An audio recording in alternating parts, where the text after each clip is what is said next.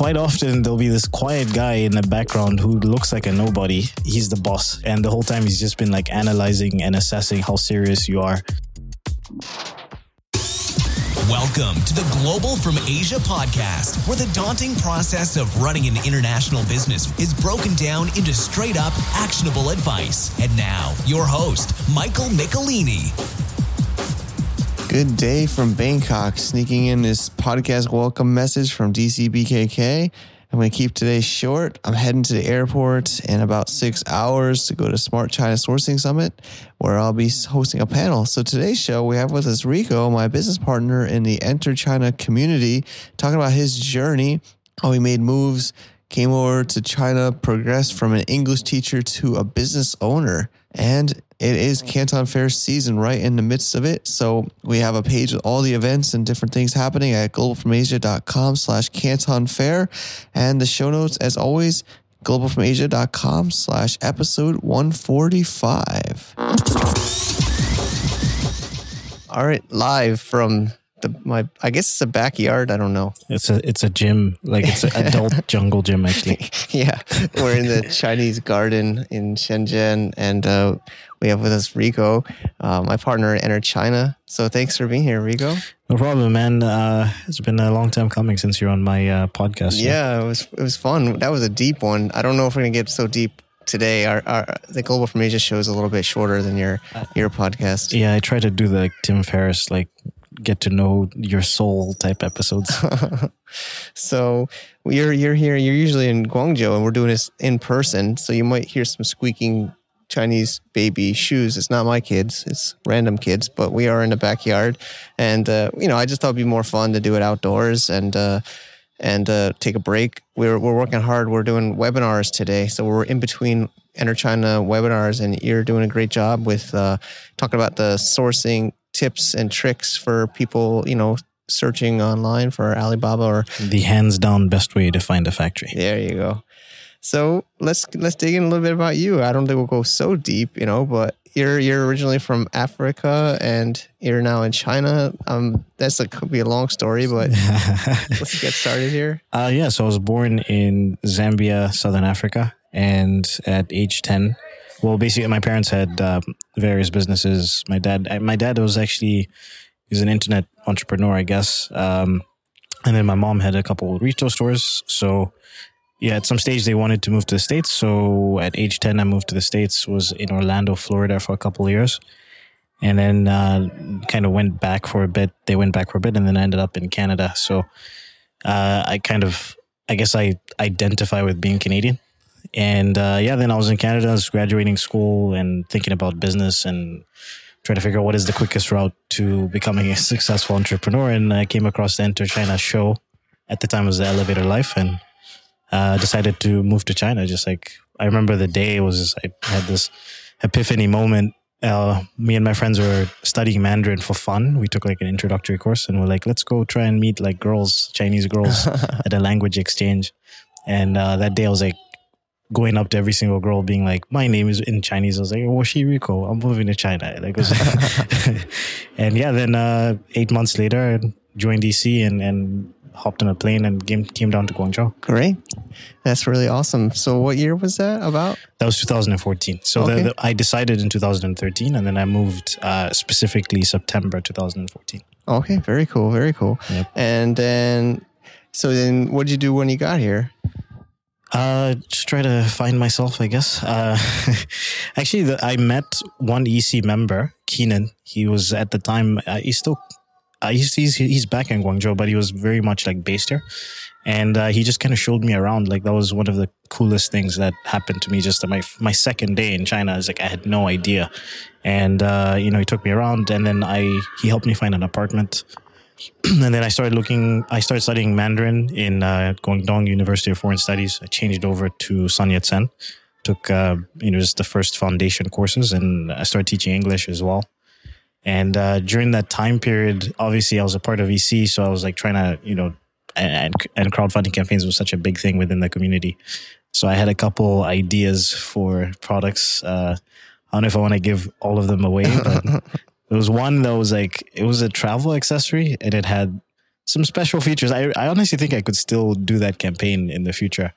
But it was essentially like a suitcase that had, it helped you efficiently pack your clothes so you could get more space. And I had the idea and I thought it was a good idea. And I got quite a bit of validation from friends and family just telling them. And then I sat down with China Mike, actually, who became my business partner. And he was obviously the sourcing master.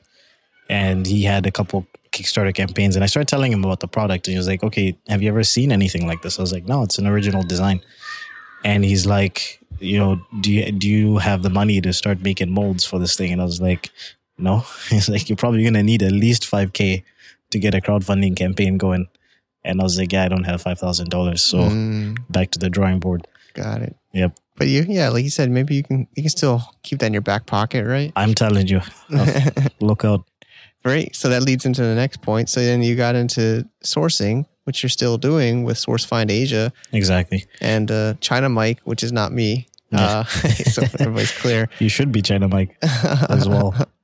So you just were mentioning you met him, you showed him your idea, and he gave you some feedback. So then how later did you guys get to doing business together? So essentially, I guess when I joined DC and I came down, I was one of those members where I was kind of like I was active, but not really active. And what I mean by that is I was telling people what I was doing, but I wasn't necessarily like the guy posting every day being like, hey guys, and I think this is something that Nick Ramil, the co-founder, he's really good at, is identifying strengths in people. And I think he saw something in me and he knew that Mike was looking for a new partner in the business and he just made the introduction. So we started off with a few projects. Like I helped him on his crowdfunding campaign, the last one that he did.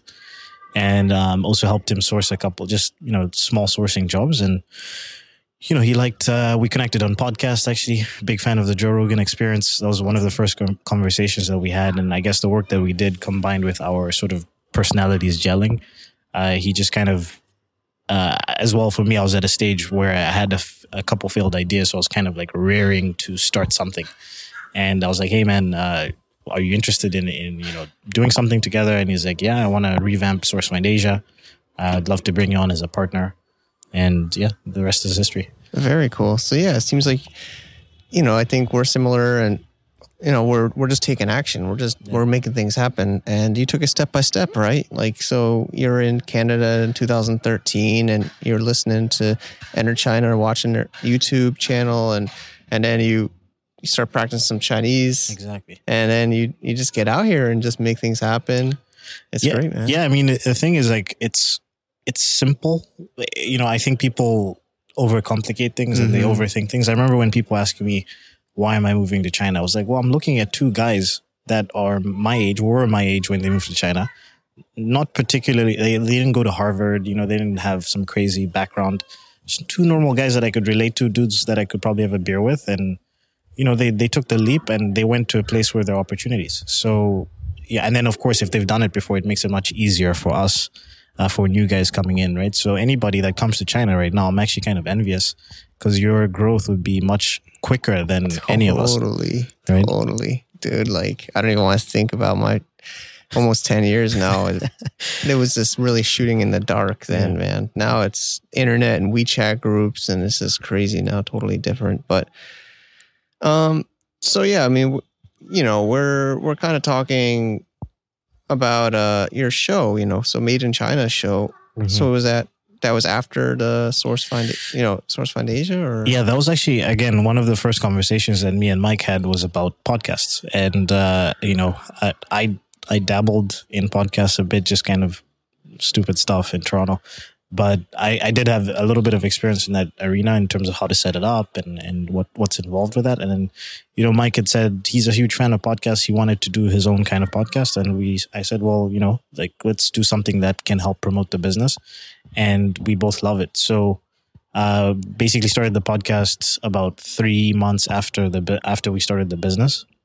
And, the approach was to record 5 episodes, upload them to iTunes, try and get friends and family to review and then start to grow organically from there. So what we do is we interview China business experts similar to yourself.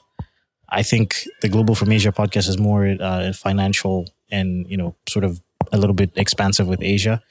Mine is more manufacturing and China-based. And it's been cool because one, of course, it's helped us get customers, which was the goal. Definitely. But it's also allowed me to interact with people that are significantly more successful and experienced than me and learn from them. So it's something I actually didn't even think about when I was starting the podcast. Yeah, I agree. I mean, it's definitely an awesome way to network and connect with really cool people, and share that with the world as well. So you can help others at the same time. So I think in the community here, sourcing is still a major way of people doing their own businesses and being entrepreneurs, especially in the Enter China community. A lot of people are manufacturing and selling overseas. What are some of the biggest mistakes you see with members or clients that you're working with? This is something that China Mike said to me early on, which really resonates with me quite often, is I feel like quite a few people feel that China is like a giant Walmart. And it's like, just go down the street and check out the factory. Yeah, can you go to aisle 5 and pick out these slippers for me? It's like, no, it doesn't work like that. You really need to do your own research and be prepared before you contact a sourcing agent. So that's one thing I would say is preparation is key. You guys have to know what your product is, how it's made, at least a little bit of how it's made. You don't have to be an engineer, but you can do research into that, especially in this day and age with the internet, right? And then secondly from that, I think is, not setting expectations with the suppliers. You might think when a supplier says it's going to be good quality, your idea of good quality is very different from theirs. So it's really important to hammer out those details. May Wenti. And then at the end, when it's not really what you're expecting, it's chabudo. It's good enough. So really take the time to set expectations, understand what your supplier is expecting in terms of quality and what you're expecting.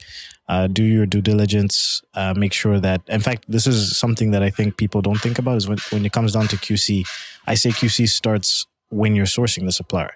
QC doesn't start after mass production or at the end. The first step is finding the right supplier, and because that can make your life significantly easier if you find a very professional factory. Right? So, it's similar to a business partner, a wife, friends. It's a long-term relationship. Exactly. Yeah.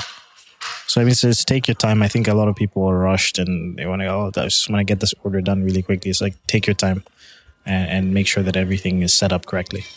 Yep.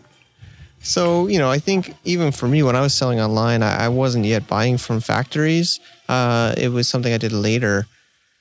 And, even we've had podcasts on this show where people are still buying from U.S. distributors. Mm-hmm. And it's something I don't even really know the right answer. But when do you think somebody should start to think about buying factory direct? I even think sometimes you don't always advise people to do it, right? Yeah, sometimes I tell people to, not to do it because they're not prepared or they're not ready. It's tough because I think that also brings in a little bit of, some ethical, moral, and maybe even what do you call it? Nationalistic ideals, I guess. If you're from the States and you want to support, U.S. distributors and stuff like that. There's this patriotism. Even sometimes with the Enter China ads we do on Facebook, we get some hater comments. Exactly. It's like, why don't you source from America? It's like, well, the reality is, honestly, yes, you can, but of course, if you're starting off and you want to have higher margins, then probably coming to China is the best thing. And then a lot of times, it's just not possible to find certain products in the States that are manufactured there, just because.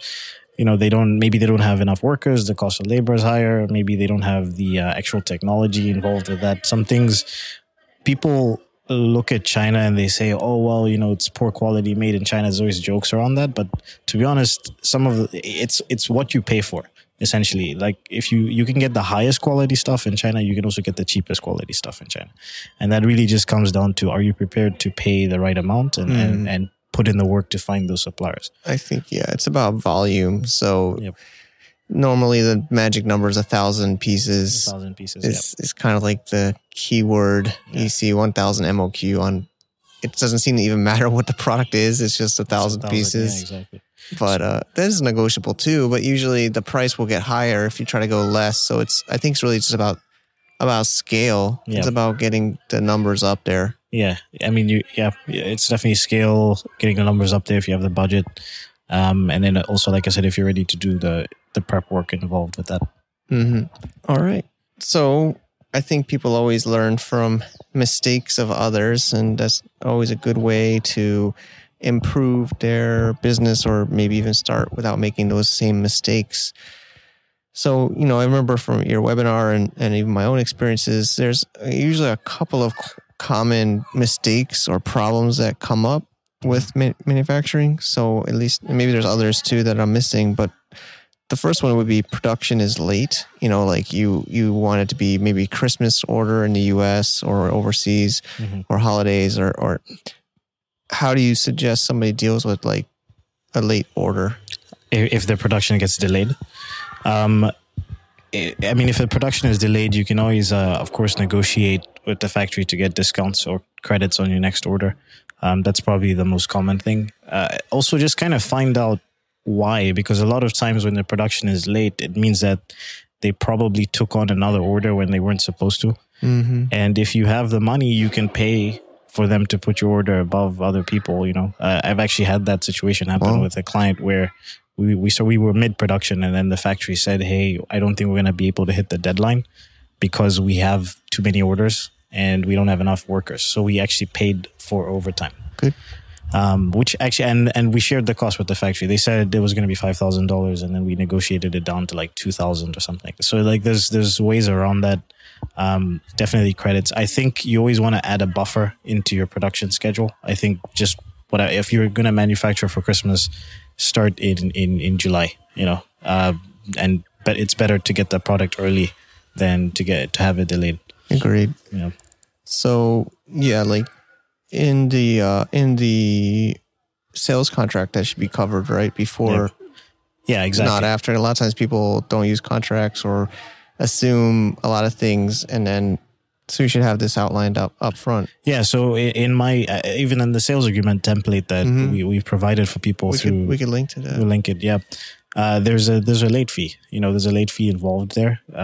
So even if we decided not to pay for the overtime or share the cost for overtime, they would have had to pay us a late fee, and it varies depending on the product, depending on the factory.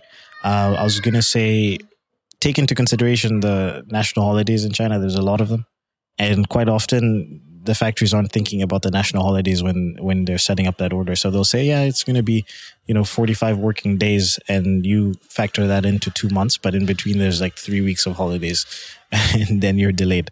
So, when you're charting out the production schedule, ask them when are the national holidays and double check for yourself and factor that into your production schedule. That's a good one. Yeah. Cause they'll say days, right? And they won't give you a date? No, I mean, they'll say 45 working days, right? And then you'll chart it out and be like, okay, so you mean the production is going to be finished in October. And then they'll say, yeah, it's going to be finished October X date between these days. But they're not even checking their calendar to see that, hey, there's a national holiday on October 1st. We just had the Mid-Autumn Festival last week as well. Like those two holidays combined are about a week. That's going to push your production back, right? So you want to take those things into consideration for sure. Makes sense. That's a good tip. And of course, the classic bad quality. So they made the product, and it's not what you thought it was. Mm-hmm. Hopefully, you've caught it before it's left China. Maybe.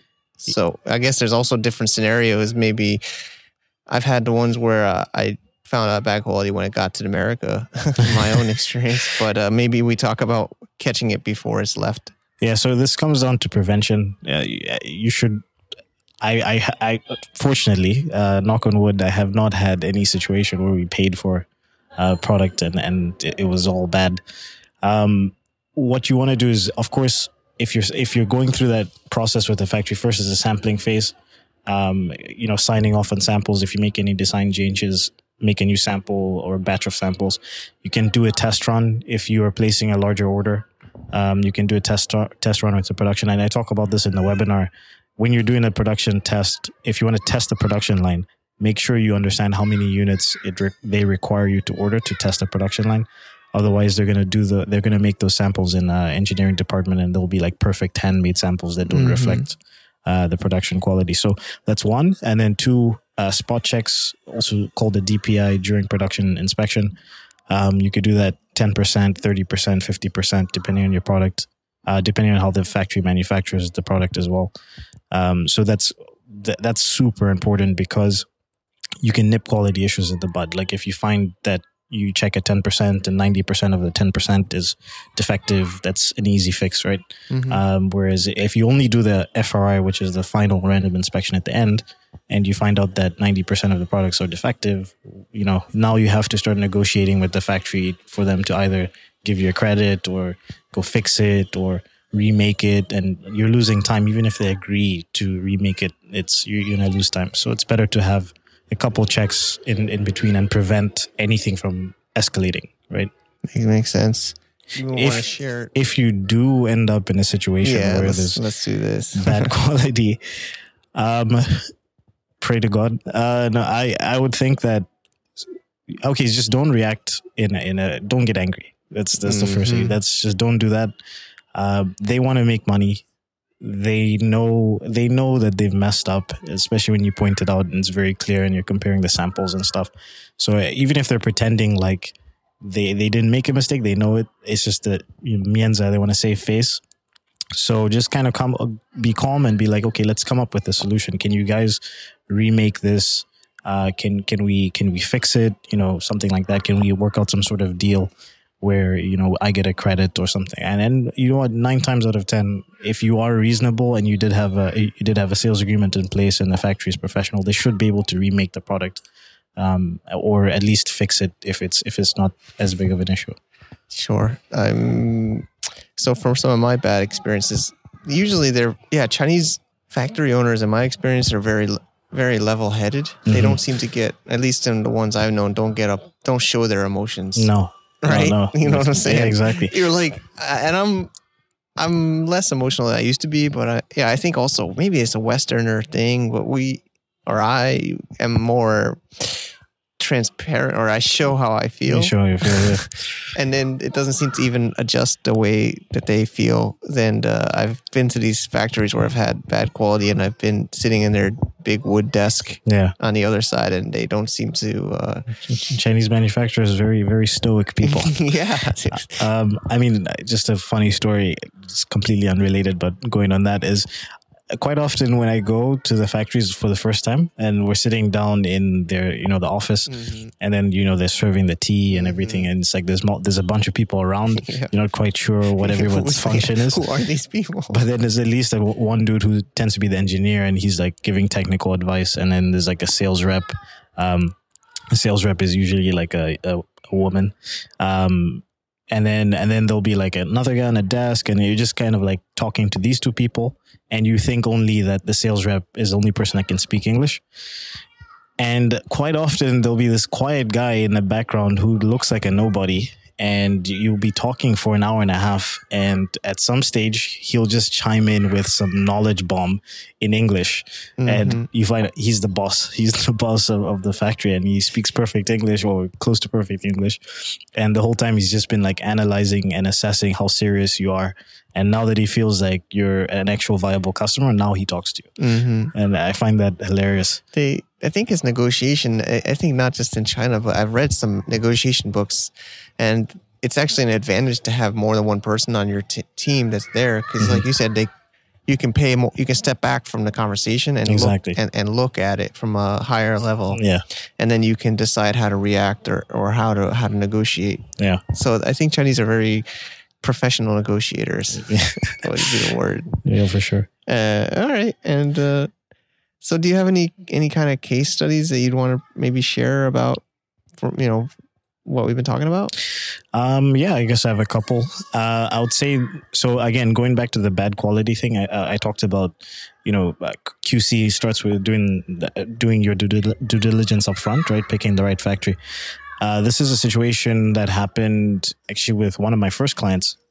And we didn't actually source the factory. They came to us with a factory. And China Mike was like, look, we should always have an option B, option C. But they were in a rush to go into production. They wanted to hit Bad side. bad side. So they were in a rush to go into production. They were like, okay, look, we've been talking to, partially it was because they had been talking to the supplier for 4 months.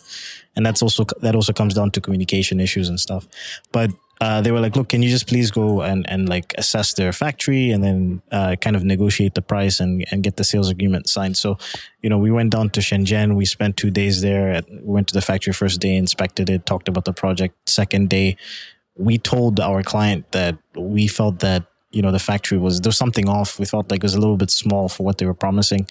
We couldn't really pinpoint exactly what it was, but it was a feeling that we had. And trust your gut instincts, because you don't want, if there's something off, probably you just don't want to take the risk. But that we said, look, let's at least source a couple different options, and they were like, no, we don't have time.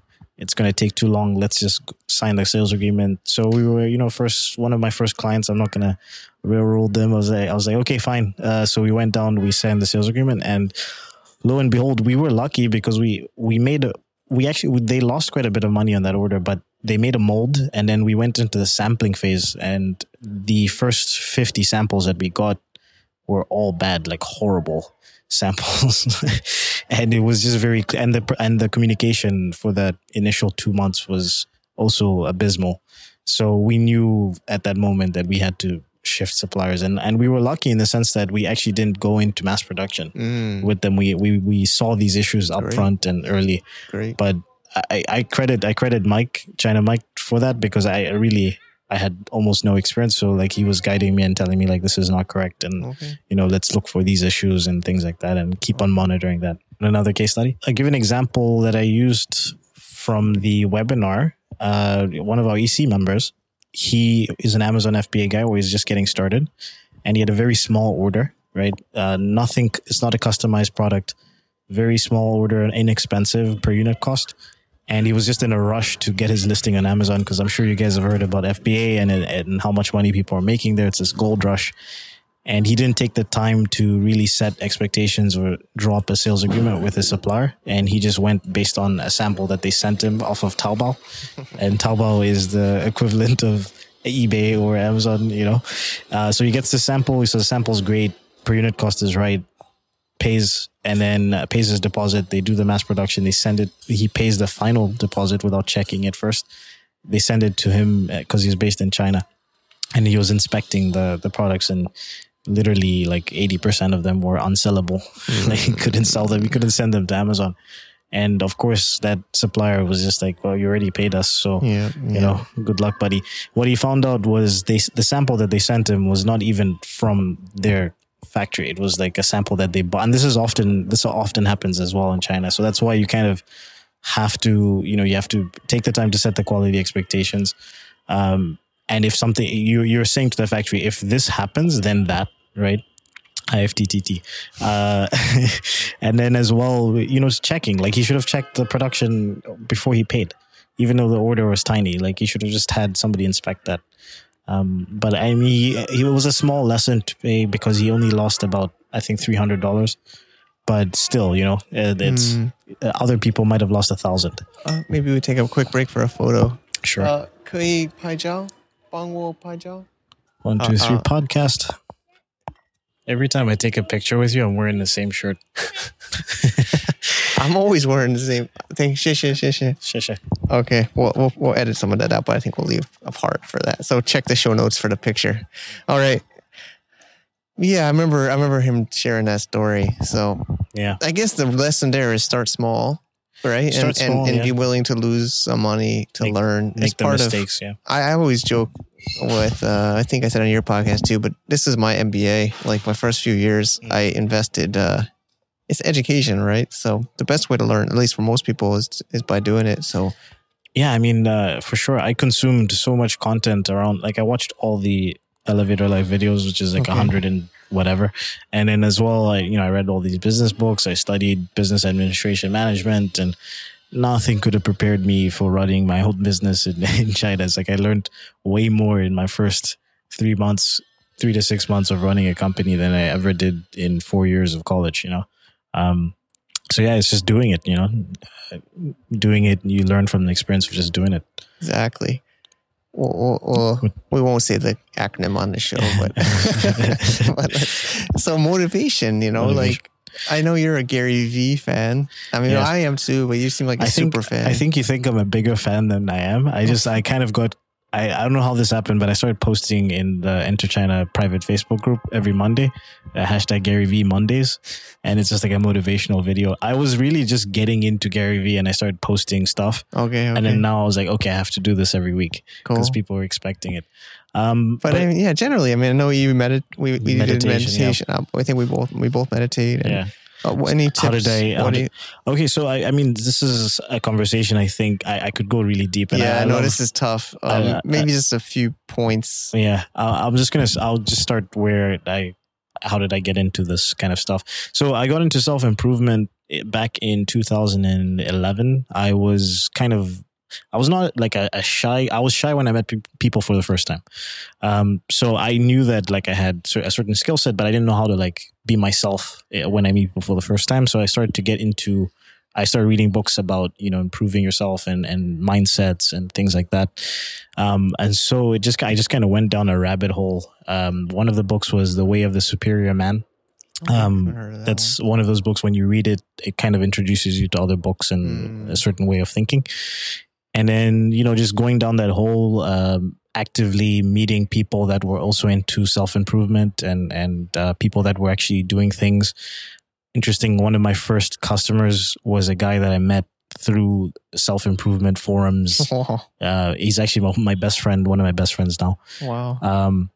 So yeah, I just kind of went down that rabbit hole. And then, you kind of, when you start reading those books, you start to surround yourself with people that are also in the same mindset, and those people keep you motivated. And then you're looking at your friends, and your friends have successful businesses, or your friends are doing fun things in their life, and that pushes you. And then of course accountability, mastermind groups. That was huge for me. I was quite a lazy person about 5-6 years ago, and getting into an accountability group taught me that I could do much more in a week than I was originally thinking I could do. So that's huge. And then I mentioned community. Recently, with running 2 companies at 24, I realized that all the self-improvement that I did, while it was really good and got me motivated and is the reason why I'm in China, really, it wasn't enough. Like I didn't have enough of the toolkit to keep myself motivated in stressful times. So because of Tim Ferriss, I downloaded an app called Headspace. And that kind of starts you off with 10-minute meditations every day. And then you kind of scale up from there. And so now I meditate every day. It's been super helpful, just staying present, staying calm and not worrying too much about, I've got this thing in 3 months and things like that. And yeah, so I mean, those are some of the basic stuff that you can get into. Great. And then also I started reading books about Stoicism. Yeah, I mean, recently. I've been listening more than reading because seems a little bit sometimes dry. Yeah. But a good book for that to get you started would be Ryan Holiday, The Obstacle is the Way. Yep. And then you can follow that up with The Ego is the Way. Great. Thanks, Rico. And yeah, this has been a great talk. And how can people find you online? Yeah, so if you want to reach out to me, of course, my email address is rico@sourcefinasia.com. Website is sourcefinasia.com. Made in China podcast. So sourcefinasia.com/made in China. And yeah, those are the best ways you can reach me. Cool. Yep. All right. Thanks, Rico. And of course, enterchina.co for people interested in getting involved with the private membership site, and which we're both part of. So yeah, we're both partners, and we're doing webinars, we're doing monthly meetups, we've got a big Canton Fair thing coming up next month. So many things happening. Yeah, but by the time the show is live, hopefully things will be a little bit calmed down. It's gonna be a crazy October for sure. Yep. All right, thank you. All right, cheers. Okay, that's all, folks. Rico is a really great guy. I've gotten to know a lot more over the months working together at Enter China, and he's a member that signed up, took advice, was humble, listened to others, and rose through the ranks, and now is even a partner in the community. So keep it up, Rico. You're awesome. So we hope today's show inspired you guys to take action in your business as well as in your life. You may not be happy where you are, and heck, some things I do I still don't enjoy, but we need to just make small steps each day to get closer to our dreams. Let's make it happen and let's do it together. Take care. To get more info about running an international business, please visit our website at www.globalfromasia.com. That's www.globalfromasia.com. Also, be sure to subscribe to our iTunes feed. Thanks for tuning in.